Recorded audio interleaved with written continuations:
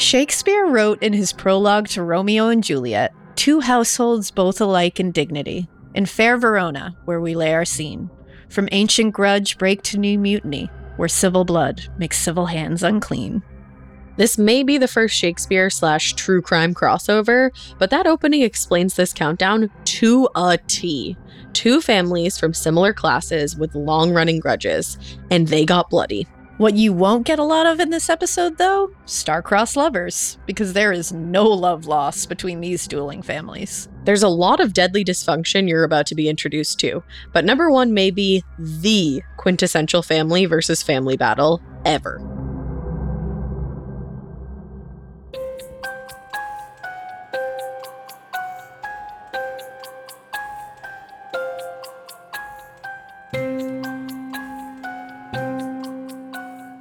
Hey all you weirdos, welcome to Crime Countdown, a Spotify original from Parcast. I'm Ash. And I'm Elena. Every week we'll highlight 10 fascinating stories of history's most engaging and unsettling crimes, all picked by the Parcast research gods. This episode, we're counting down the top 10 famously fatal family feuds. I can't imagine feuding with another family at all. I really can't.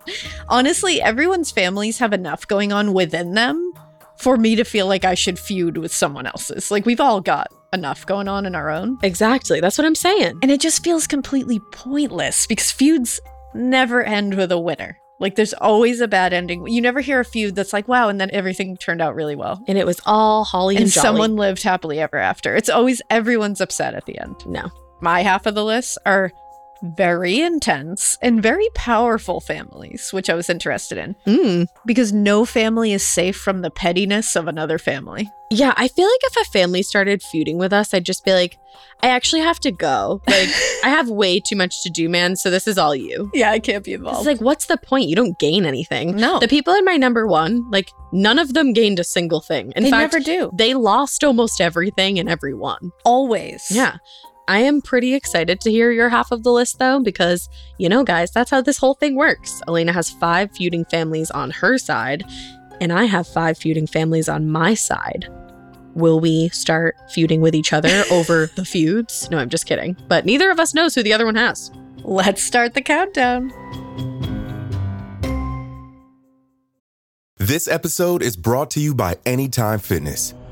Forget dark alleys and cemeteries. For some, the gym is the scariest place of all, but it doesn't have to be. With a personalized plan and expert coaching, Anytime Fitness can help make the gym less frightening. Get more for your gym membership than machines. Get personalized support anytime, anywhere. Visit AnytimeFitness.com to try it for free today. Terms, conditions, and restrictions apply. See website for details. Imagine you're a fly on the wall at a dinner between the mafia, the CIA, and the KGB. That's where my new podcast begins. This is Neil Strauss, host of To Live and Die in LA, and I wanted to quickly tell you about an intense new series about a dangerous spy taught to seduce men for their secrets and sometimes their lives. From Tenderfoot TV, this is To Die For. Search To Die For in your podcast app to follow the show. It feels like we're all being told to go on this diet, take that supplement.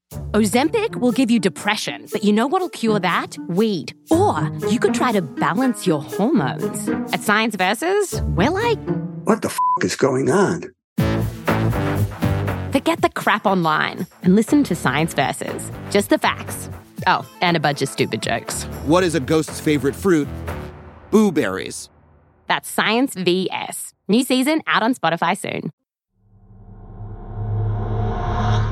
10. I'll start us off with number 10. Mary, Queen of Scots versus Elizabeth I of England. Mary and Elizabeth were cousins with 2 very different lives growing up. Mary's father died when she was a baby, so she was actually queen from the beginning. Icon. Whereas Elizabeth was considered an illegitimate child, and her ascent to the throne was complicated. I'm sorry. But once she was there, she gripped that crown tight and made sure her cousin Mary never had the motivation to take her down. Did you ever see this movie? No, I want to, though. Beautiful. I'm saying. Like, devastatingly beautiful. The story is devastatingly devastating. Yes. I was like, no. So Mary, Queen of Scots, had it made. She was only 6 days old when her father died, and she became the ruler of Scotland. Seems like half of that might be kind of crappy, but like, sure. But back then, like, she had it made. She was like, listen, kick it, guy. She had it made. So she became the ruler of Scotland. Jump to April 1558. 16-year-old Mary is married to the future King of France, and she stayed in France for years. She really does have it made. Meanwhile, Elizabeth was the daughter of Henry VIII and Anne Boleyn. Ever heard of them? Yes. Who was hated by the court and the public. In 1536, after Henry VIII had Anne beheaded on charges of treason, he basically sent Elizabeth away to be out of his sight. He was the worst. The actual worst. He was a monster. Henry VIII went on to have 2 more kids, which, if they would have had kids of their own, those children would have ascended to the throne. But Elizabeth's step-siblings did not have kids, and when they died, she became queen, shunned, and then crowned. The ultimate. Quite a glow up, yeah. I would say. Elizabeth also never married or had children. So the question was always, who would be the second in line to her throne? I love that she just wanted to like mix it up a little. She's like, what are you going to do? Yeah. You want to shun me? I'm not going to get married or give you an heir to this throne. It all ends with me. I'm the queen. Forever. What do you have to say? Well, Mary was the one who wanted that position. She wanted to be second in line. I don't blame her. Yeah. When she returned from France, where she was just like hanging out, she made that very clear. So the 2 queens wrote letters to each other. But Elizabeth was very paranoid that if she named Mary the heir to the throne, that Mary would pull off a coup or have her killed. Times were wild back then. She very well might have. I was going to say, I don't think Elizabeth was like being like unduly paranoid here, because like everybody was pulling coups. Well, and Mary, Queen killed. of Scots, had a reputation for being like die hard, like wild. Pretty brutal. That's what they all said of her back then. Yeah. Die hard, like wild. They said that. Yeah. Yeah. That was her nickname. Die hard, like wild Mary, Queen of Scots. Yeah. But Mary wouldn't take no for an answer because she's diehard and like wild. Thank you. She aligned herself with the wrong men, and after a failed battle, fled to England, where she was placed in confinement by Queen Elizabeth for almost 2 decades. Yeah. Bad move. Elizabeth bad chess move. Really like one-upped her there. Elizabeth was like, checkmate. When Elizabeth found out Mary was involved in a plot to assassinate her, she signed her death warrant. Mary was convicted of treason and beheaded. Yeah. Quite a family feud. I don't know how accurate that movie was. That was a bad feud. Yeah, and that's your family. And that's number 10.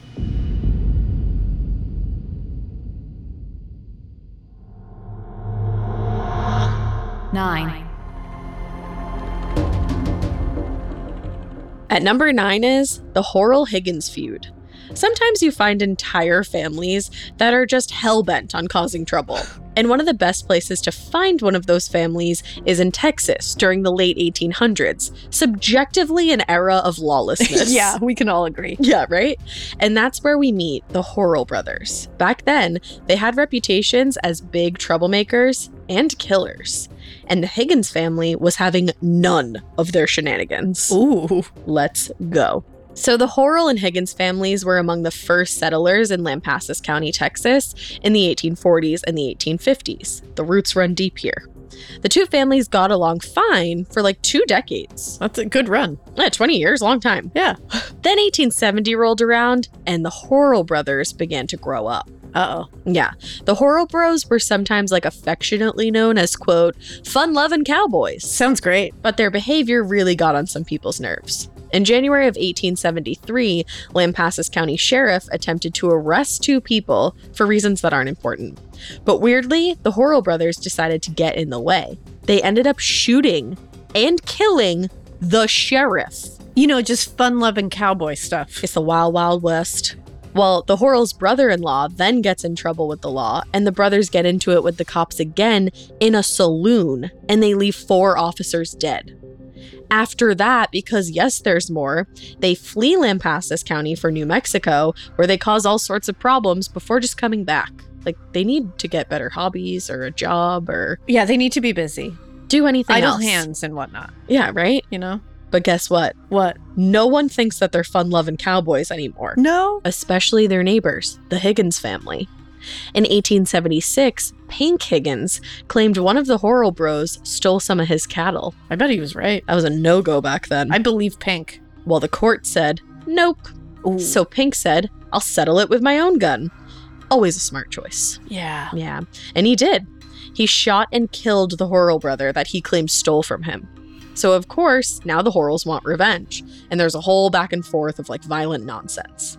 And then on June 14th, 1877, the two families have an all-out gun battle in the middle of the town. The Texas Rangers even had to interfere to stop all the madness. And when the feud finally ended after all the years of craziness, several friends and family members of the Higgins family were injured or killed, and 4 out of 5 Horrell brothers were dead. Whoa, that's like the dentists with Dentine. 4 out of 5 dentists. I was like, what is the correlation there? Not the same, but the same I just amount. pictured dentists on cows, riding into Texas. This would be a wild time to be around. Can you imagine? You could just get into the middle gun of battle. Anything back then. The courts were like, nope. And he was like, well, I got a gun. So he's like, well, I'll take care of it, I guess. Yikes. You just stumble into a saloon and take care of it. I love the idea of a saloon. Horrified. Let's go.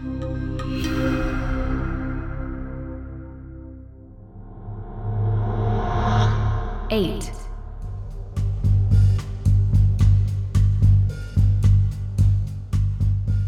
Number 8 on our countdown of famously fatal family feuds is the Boyce-Sneed feud. We're staying in Texas for this one, but jumping into the early 1900s. And you know what sparks a feud better than anything? A love triangle. Mm-hmm. The Sneed and Boyce families were probably looking out for their own when Beale Sneed and Albert Boyce Jr. decided to fight over the love of a woman. In the end, one would be dead, and sadly, so would both their fathers. Wow. Beale Sneed was the owner of a Texas ranch near Paducah back then. He was married to Lena. The two had met in college. Love. But Albert Boyce Jr. also met Lena in college and also loved her. Dun dun dun. Wow. But she didn't love him, though. Yeah, she met them both. She's allowed to meet them both. Yeah, they can both love her, but one of you has to love her from afar. And she's only going to love one of you. Maybe. So 1911, after Lena had already married Beale Sneed, she reveals she actually loved Albert Boyce. Lena. You cannot be doing that. I just said. I just pulled for you, Lena. Yeah, no, you can't be out here doing that. Well, Beale Sneed's response, he puts his wife in Fort Worth's Arlington Heights Sanitarium for moral insanity. AKA, she must be crazy not to love him. Remember when men could just put women into sanitariums? Yes. Do you remember that? Just for existing. Fun. Just for having a thought. She doesn't love me anymore. She's crazy. She must be nuts. She is ill. Take care of her. Well, Lena gets out of the insane asylum and does what you'd expect. Runs away with Albert Boyce Jr. Lock her up, she'll show you. Yeah, good. I'm glad she did. I don't blame her. But then a twist. Oh. She comes back to her husband. What is Lena doing? Lena's confused. Lena, what are you doing? This is a really weird romance novel. Yeah, it's stressing me out. So in 1912, Beale Sneed, still holding a grudge, kills Albert Boyce Sr., the dad. Why? Because he thinks he helped his son steal his wife. Why wouldn't you just... Well, you're not supposed to kill anybody ever, but why wouldn't you just kill the junior? Well, and I'm like, Beale, did you stretch before you made that reach? Because, wow. Yeah. Just kill, well, don't kill anybody. I mean, don't do that. Right. But why are you killing his dad? And also, if senior is at the end of his name, you can never kill him. You can't do it. Stop that. Well, not long after, Beale Sneed's father is killed, presumably by someone connected to the Boyce family. So now they're just killing dads. Presumably or obviously. Definitely. Allegedly. But it's it's just killing dads. What are you doing? And it keeps going. We're not even done. We've killed dads now and we're not done. Beale Sneed eventually shoots and kills Albert Boyce Jr. Or, and hear me out, therapy. Yeah, go call somebody.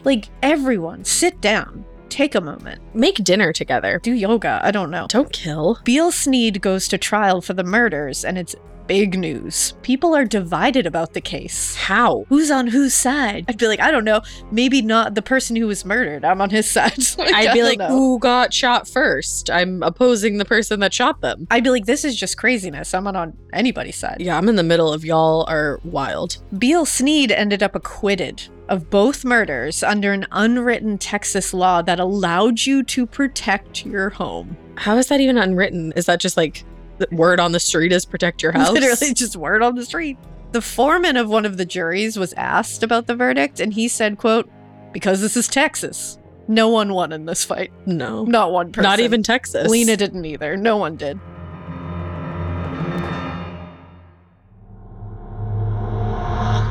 Seven. At number 7 this week is The Black Dinner. Even if you didn't watch Game of Thrones, you've probably heard of the Red Wedding scene. I was literally just about to say, like, the Red Wedding. Correct, yeah. We've all seen it. We've all watched me cry over it. But if you haven't, it was a bloody massacre over a marriage pact between two families. And if the fictional TV version wasn't bad enough, it was partly inspired by true events, including the Black Dinner in 1440. So King James II of Scotland sat on the throne in 1440. To feel good about yourself, King James was 10 years old at the time. Wow, I'm behind. Yeah, you gotta get going with that. Got about 10 years to work on.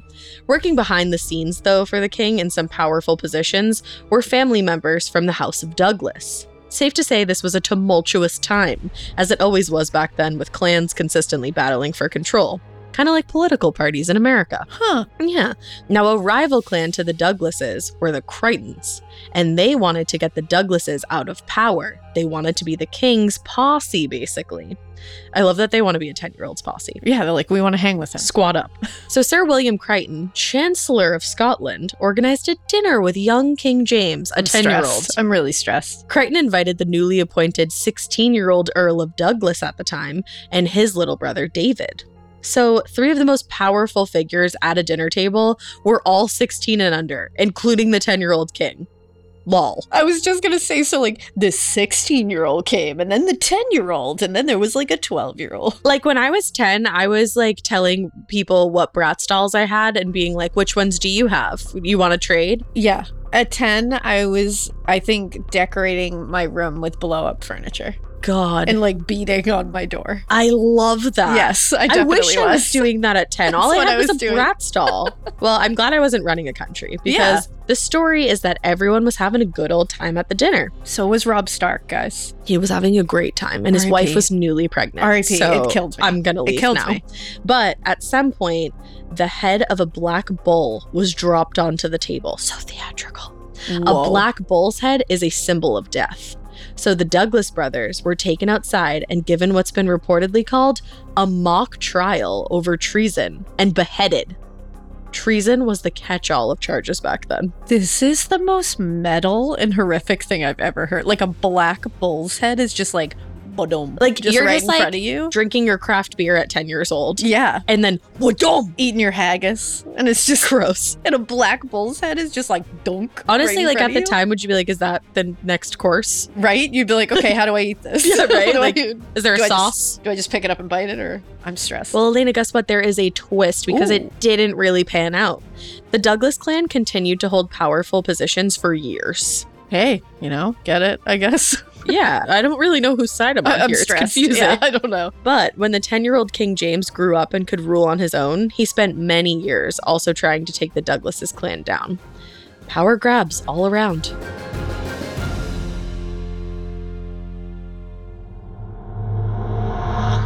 Six.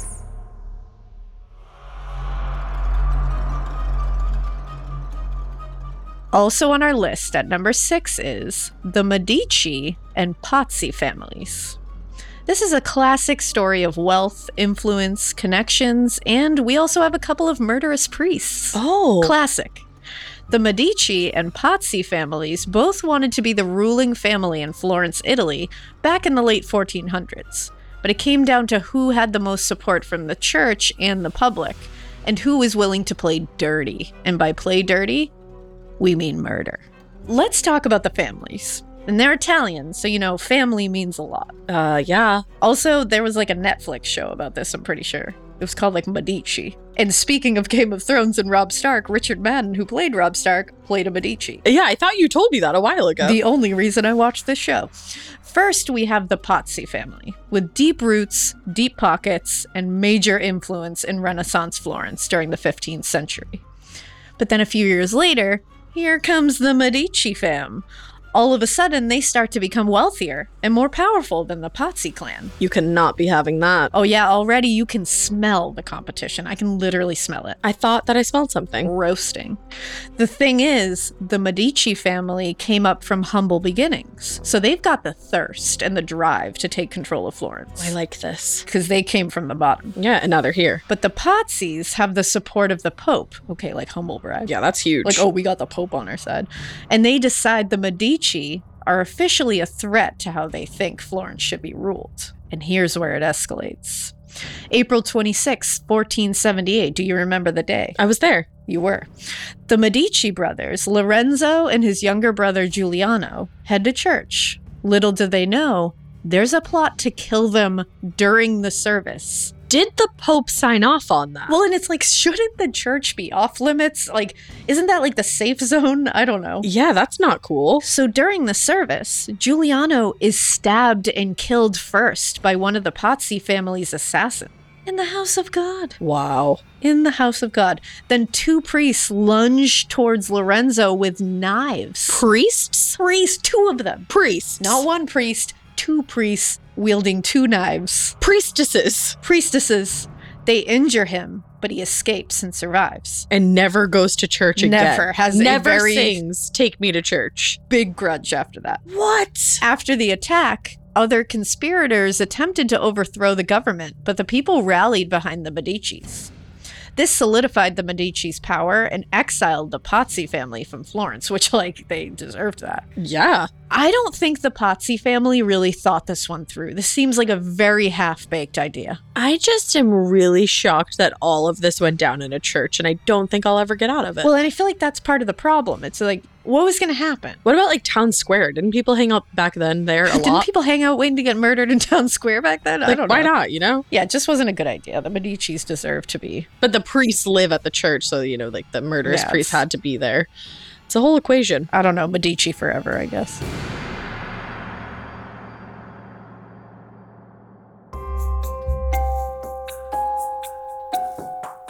That last one?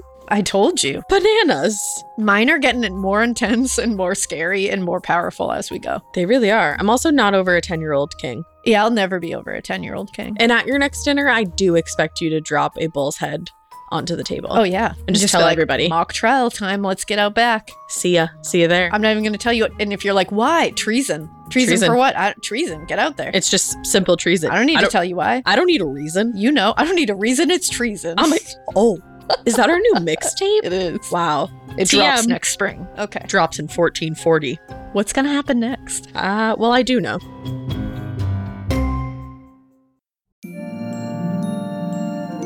Pinocchio, Sleeping Beauty, The Little Mermaid. They're all iconic Disney movies. But did you know the original versions of these stories did not end with a happily ever after? Hi, I'm Alistair from Parcast, and I'm hosting a new Spotify original called Once Upon a Time. For 9 weeks, we're commemorating the 120th anniversary of original Imagineer Walt Disney's birth by lifting the curtain and comparing some of your favorite Disney stories with their earliest tellings. Once Upon a Time will chart Disney's career triumphs, as well as the crushing defeats that almost ruined it all. We'll also look at what it took to bring these stories to life and why Disney's adapted versions became so memorable across generations. Follow the Spotify original from Parcast, Once Upon a Time. Listen free and exclusively on Spotify. This episode is brought to you by Anytime Fitness. Forget dark alleys and cemeteries. For some, the gym is the scariest place of all. But it doesn't have to be. With a personalized plan and expert coaching, Anytime Fitness can help make the gym less frightening. Get more for your gym membership than machines. Get personalized support anytime, anywhere. Visit AnytimeFitness.com to try it for free today. Terms, conditions, and restrictions apply. See website for details.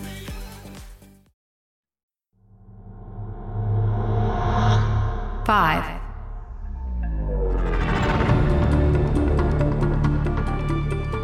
All right, let's jump back in with number 5 on our countdown of famously fatal family feuds. Starting off the second half of our list is the Pleasant Valley Wars.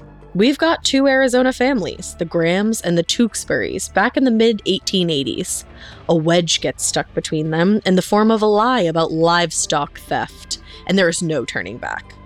After that, as one historian put it, quote, "It goes bad very, very fast." By bad, roughly 6 deaths can be linked to their feud, but some say it's actually as high as 50. Wow, that's a very varied amount.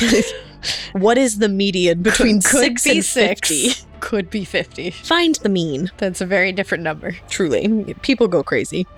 Well, the Grahams and the Tewksburys lived in what was once known as Pleasant Valley, Arizona. Not anymore. No, probably because of them. They were good neighbors and even had a good relationship. Then came a rancher who blamed both families for stealing his cattle. They denied all of it, and some gunfire was exchanged. Very casually. Yes. No, we did not do that. Bang, bang, pow, pow. Okay, moving on. You know, what are you going to do? Yeah. So the rancher then decided to convince the Grahams to turn on the Tewksburys and say the Tewksburys did in fact steal the cattle. Shady rancher. Wow, the shadiest. And also, like, do you even know this man? How did Yeah. he convince you of this? I don't know. You guys were good neighbors. What's going on? This is Pleasant Valley. So off to court we go. Well, the judge didn't buy the lies and issued arrest warrants for John and Tom Graham for perjury. But what about the rancher who instigated this whole thing? Where's he? Yeah, I think he's just like Where's off. John the rancher? I bet he's off on his cattle that never even got stolen. I bet he is. So safe to say, this is when the Grahams and the Tewksburys relationship officially broke. Officially. I have had it. So then things turn deadly. William Graham is shot. Before he dies, he says it was the Tewksburys who killed him. Very dramatic. Probably was. Over the years of more back and forth, possibly 30 or 35 unexplained deaths and missing persons can be connected to this feud, though unproven. And some say, like I said, it's as high as 50 deaths. That's a lot. What is happening here? And like 30 or 35 unexplained deaths and missing persons. And they're 2 families. Like, how are 50 people involved in this? I don't even know 50 people. I don't even know 50 people either. Well, then in 1887, Tom Graham, tired of the feud, he just moves away. That's what I'd be like, bye, guys. I said in the beginning of this Yeah, whole thing, I would I'm just out. leave. But Ed Tewksbury came to his town and shot him. Just followed him to his brand new beginning where he was like, I'm over this, and shot him. Like, dude, let it go. He's moving on. Yeah, I mean, Elsa said it best. Let it go. Well, in court, his widow, Annie Graham, then attempted to get her revenge, but the gun didn't go off as planned. Ed was tried twice, but walked free and ended up working in law enforcement, most likely because of his gun skills, I'm assuming. Yeah, everything makes sense here. Yeah, for sure. Full circle. Yeah, absolutely. The guy who like stalked somebody into another town and shot him dead. Yeah. Law enforcement. Yeah, Good. totally. Well, from there, it's unclear, but it seems the years-long deadly feud between the Grahams and Tewksburys did come to an end. No word on where the rancher who started it all ended up, though. Show yourself. Reveal thyself. Where are you?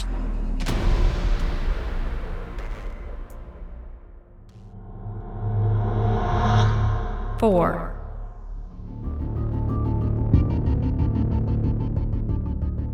Landing at number 4 this week is the Sutton-Taylor feud. The Sutton and Taylor families spent so much time killing one another, it's officially the longest and bloodiest feud in Texas history. By the time it ended in the late 1800s, 13 people on the Sutton family side and 22 people on the Taylor side were dead. And it sort of all began with one man, William Sutton. There are rumors that this feud began in South Carolina in the 1840s, but it can't be confirmed with any official reports. But if it did, clearly it runs deeper than expected. But in the 1860s, after the Civil War ended, both the Suttons and the Taylors were settled in DeWitt County, Texas, about 100 miles outside San Antonio. Because the war had just ended, things weren't great. Tensions were high as things needed to be reconstructed. The feud between the Suttons and Taylors really took off on March 25th, 1868. William Sutton, a deputy sheriff, killed a Taylor family member while arresting him for horse theft. Wow, that Animal escalated theft. quickly. It's always animal The theft. theme today is animal theft. Don't do it. Later that same year, William Sutton killed another Taylor family member during an argument over the sale of some horses.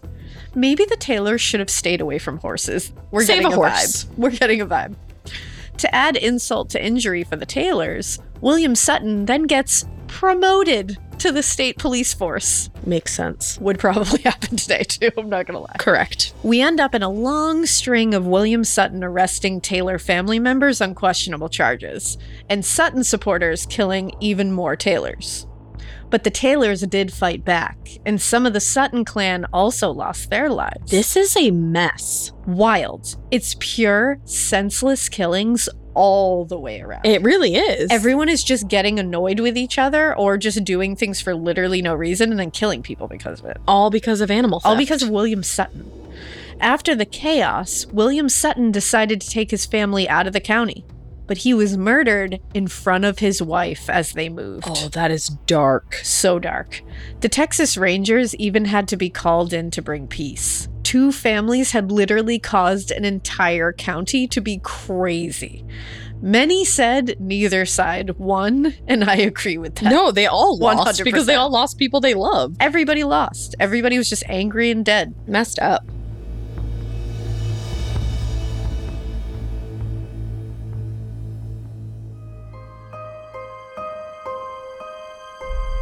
Three.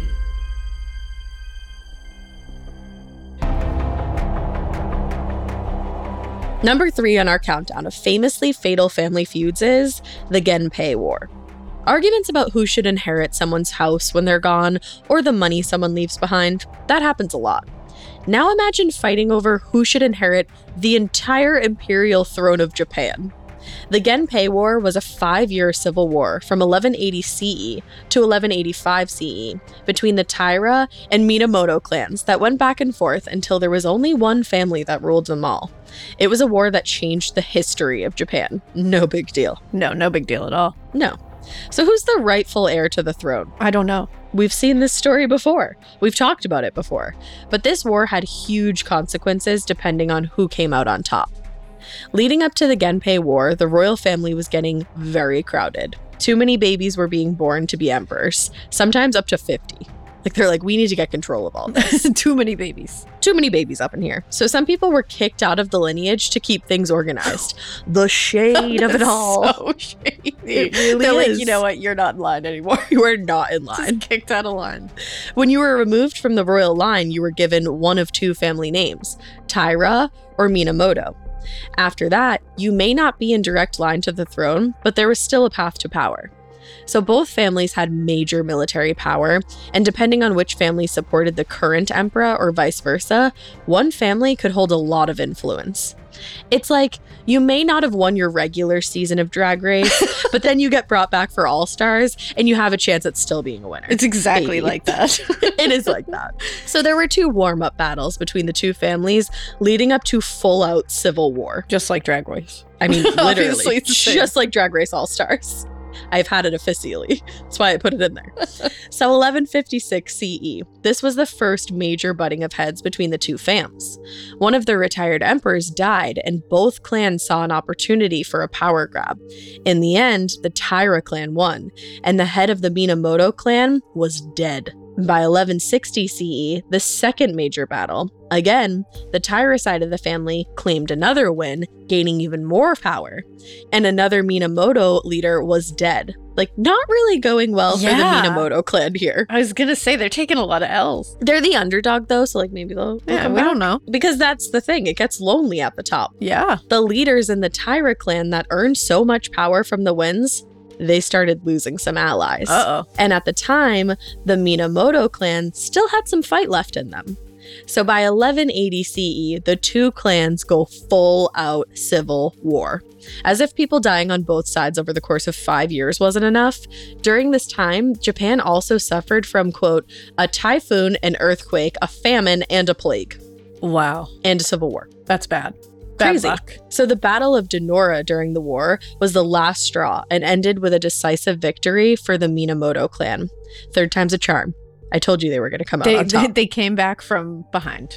Yeah, it always goes full circle. So as a result of the Minamoto clan claiming victory, it changed the role of the samurai in the country for centuries. As PBS reported, the meaning of samurai is, quote, to serve. Before the war, it was a title that was mid to low ranking in the court. But the Minamoto victory elevated that, so the samurai became a more sophisticated type ruler instead of a servant. Wow, I didn't know that. They changed the world. Interesting. Underdogs coming out on top.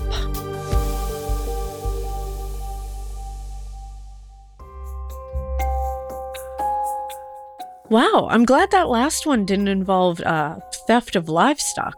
There was no theft of livestock. Because every other one does. They were just like escorting babies into different families, so that was kind of weird. Yeah, that was a little weird. Yeah. They were like, oh, that newborn, he's not in line anymore. But we brought Drag Race into it, so it's fine. That's true. And it worked out perfect. It did. I am very eager to see if your number one is the one that I'm thinking it is. I'm sure it probably is. Because it isn't on the list yet, and I don't have it. Okay. So if it's not there, then I'm going to scold the Parcast research gods. Oh, I feel like you're excited. I felt the excitement. Right? I'm ready to. It's wavering. We'll see. We'll see. Let's find out.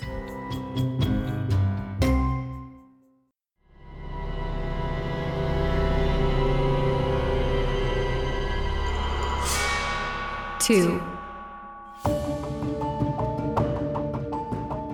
We're down to the final two spots on our countdown of famously fatal family feuds.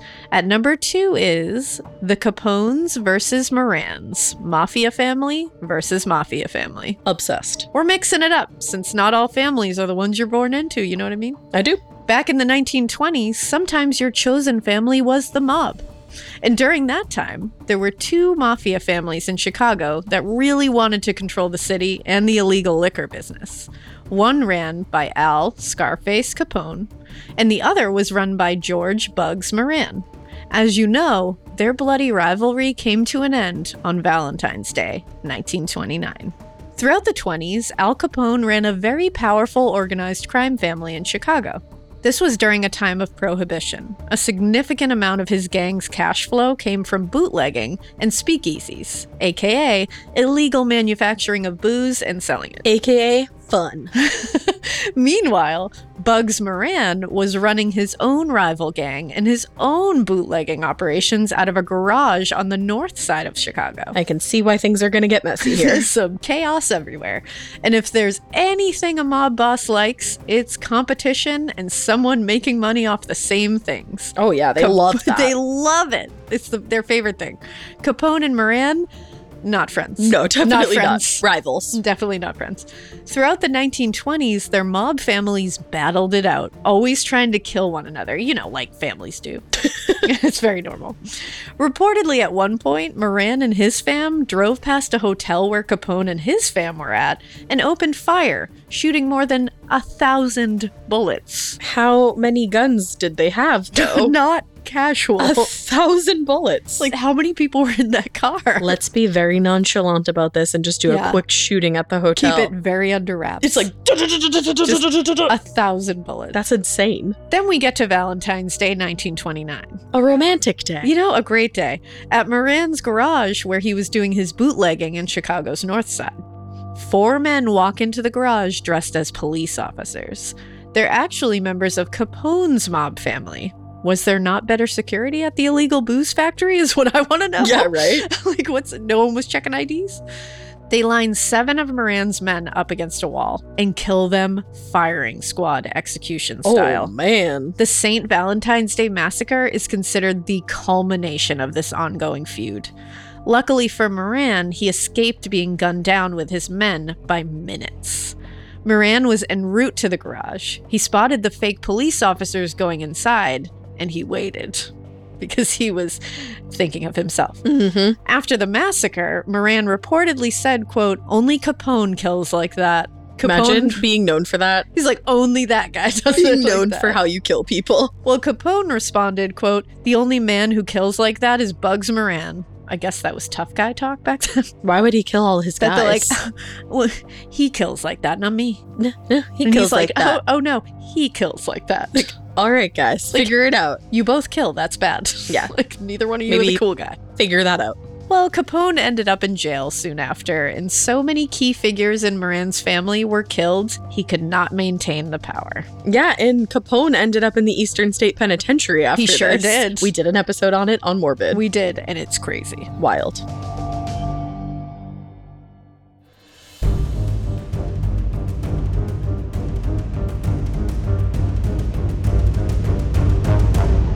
One.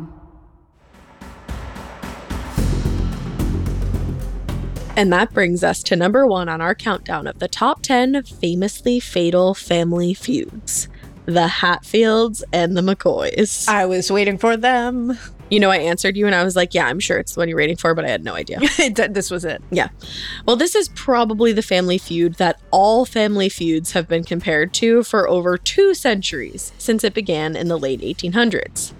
Both families lived along the Big Sandy River that ran between Kentucky and West Virginia, meaning their lives and businesses crossed paths often. While the strain between the two families can be traced to the theft of a pig, always, there were a couple incidents after that really escalated the fight to become very deadly. Do you know, like, a lot about this? Yes, I do. I've read about it, and also I know that it's one of those things that if you're like fighting with someone, they're like, oh, it's like the Hatfields and McCoys. So they do say that. She's just nodding like, yeah. Yeah. That. Before I got this, I didn't know what this was. Which is astounding. Yeah, I don't know anything about this, and I've never heard anybody say you're fighting like the Hatfields and the McCoys. That's I've only astounding. heard you're fighting like cats and dogs. That's astounding to me. I live to astound. I love watching you learn. So let me explain it to all of you guys. Explain it to me. Walking through how the family feud really escalated in the beginning, in 1878, Randolph McCoy accused Floyd Hatfield of stealing one of his pigs. Always. Forever. Keep in mind, the stealing of livestock, as we now know, was a real thing back then. Yeah. We've learned it. We've read about it. You know. It's burned in my psyche. Yeah. If you read a lot of family or neighbor feuds from the 1800s, it really just comes up a lot. It sure does. I read the big book of family feuds in the 1800s, and it's in almost everyone. Did you steal that from me? Because I've been looking for it. I did, and you forgot the chapter with the Hatfields and McCoys. I did. You just didn't get to it. I didn't, because you stole it. Sorry, I stole it. So, well, Randolph McCoy and Floyd Hatfield go to court over it. Floyd Hatfield is cleared of the charges. They were like, he didn't do it. Did not steal that pig. No. The star witness in the case was a McCoy relative, married to a Hatfield, who testified in favor of Floyd Hatfield. Two lovers in fair Verona. Yeah, there are star-crossed lovers, I guess.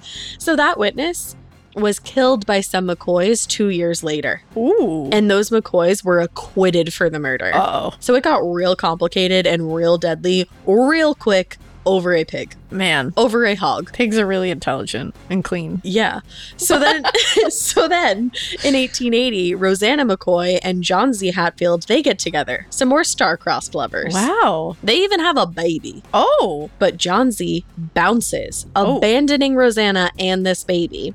And then he goes off and he marries her cousin. Ooh. Not cool. Don't do that. No. Stop it. Stop, John Z. So then tensions between the two families just get even worse.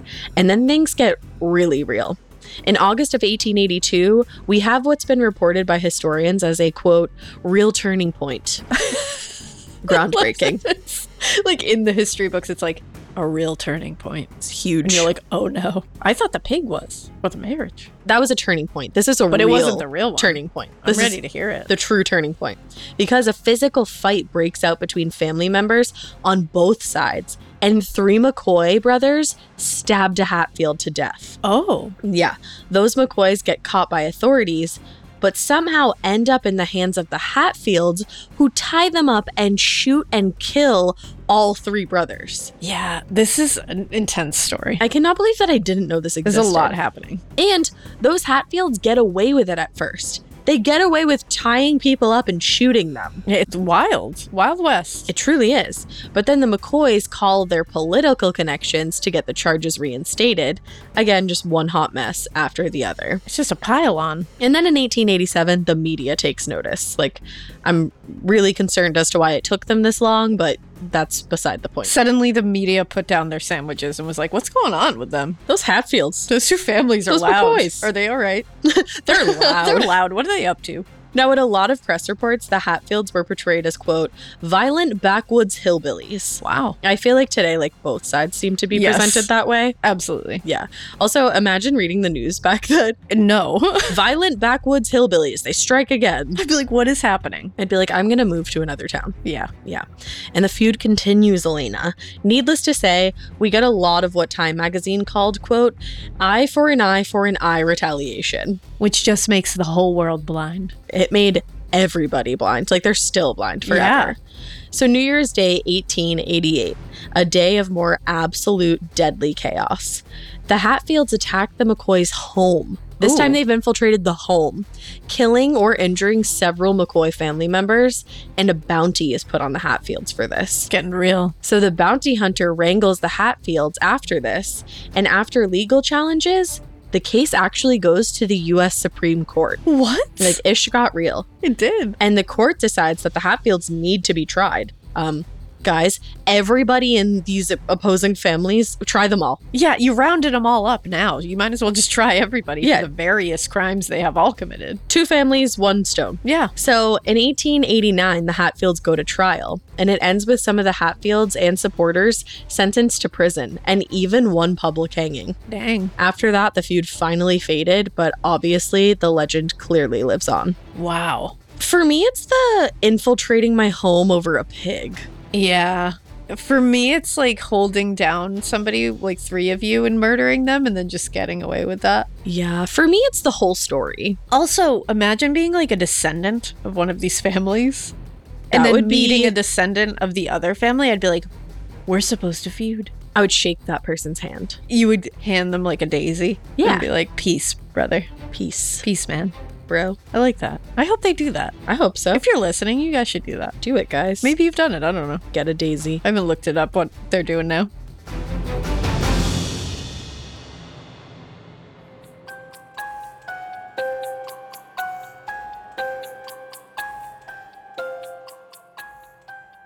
So that was absolutely number 1. Oh, I was waiting for that the entire time. I knew that I didn't have it, and I was like, I'm glad I don't have it because it needs to be number 1. That's hilarious because I was like, yeah, I definitely have it. I have Yeah, what you're I thinking totally about. And then I have did. Yeah, you did. I didn't even know. It's the quintessential family feud, Wow. you know? Yeah, I'm saying. I guess. You know, and it was over livestock. So it's over some kind of farm animal. Over hog.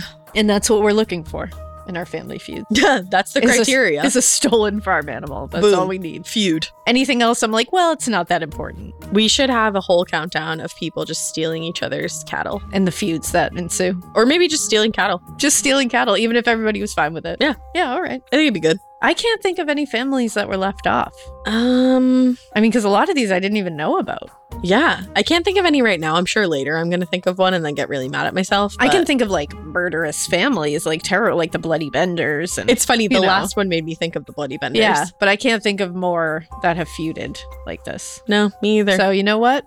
I don't have to scold the Parcast research gods. In fact, I commend you because you picked the right one for number 1. Claps. Thanks so much. And thank you for listening. We'll be back next week with another great episode. Remember to follow Crime Countdown on Spotify to get a brand new episode delivered every week. You can find all episodes of Crime Countdown and all other Parcast shows for free on Spotify. And if you like this show, follow @Parcast on Facebook and Instagram and @Parcast Network on Twitter. And if you like us, which I hope you do, you can follow Morbid wherever you listen to podcasts, or you can follow us on Twitter @AMorbidPodcast or on Instagram @MorbidPodcast. And we hope you keep it weird until Monday and lock up your livestock. Crime Countdown is executive produced by Max Cutler and is a Spotify original from Parcast. It was created by Max Cutler. Sound design by Kristen Acevedo, with associate sound design by Kevin McAlpine. Fact checking by Cara Mackerline. Research by Jay Cahio. It's produced by John Cohen, Kristen Acevedo, and Jonathan Ratliff, with production assistance by Ron Shapiro. We're your hosts, Ash Kelly and Elena Urquhart.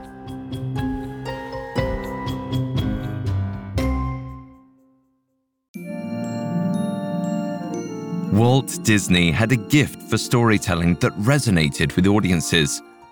From a puppet who wanted to become a real boy to a mermaid who yearned to be part of the human world, Disney has developed relatable and unforgettable characters. Hi, it's Alistair from Parcast. Join me for Once Upon a Time, a special collection of Parcast episodes celebrating the original Imagineer himself, as well as the origins of Disney's most iconic characters and stories.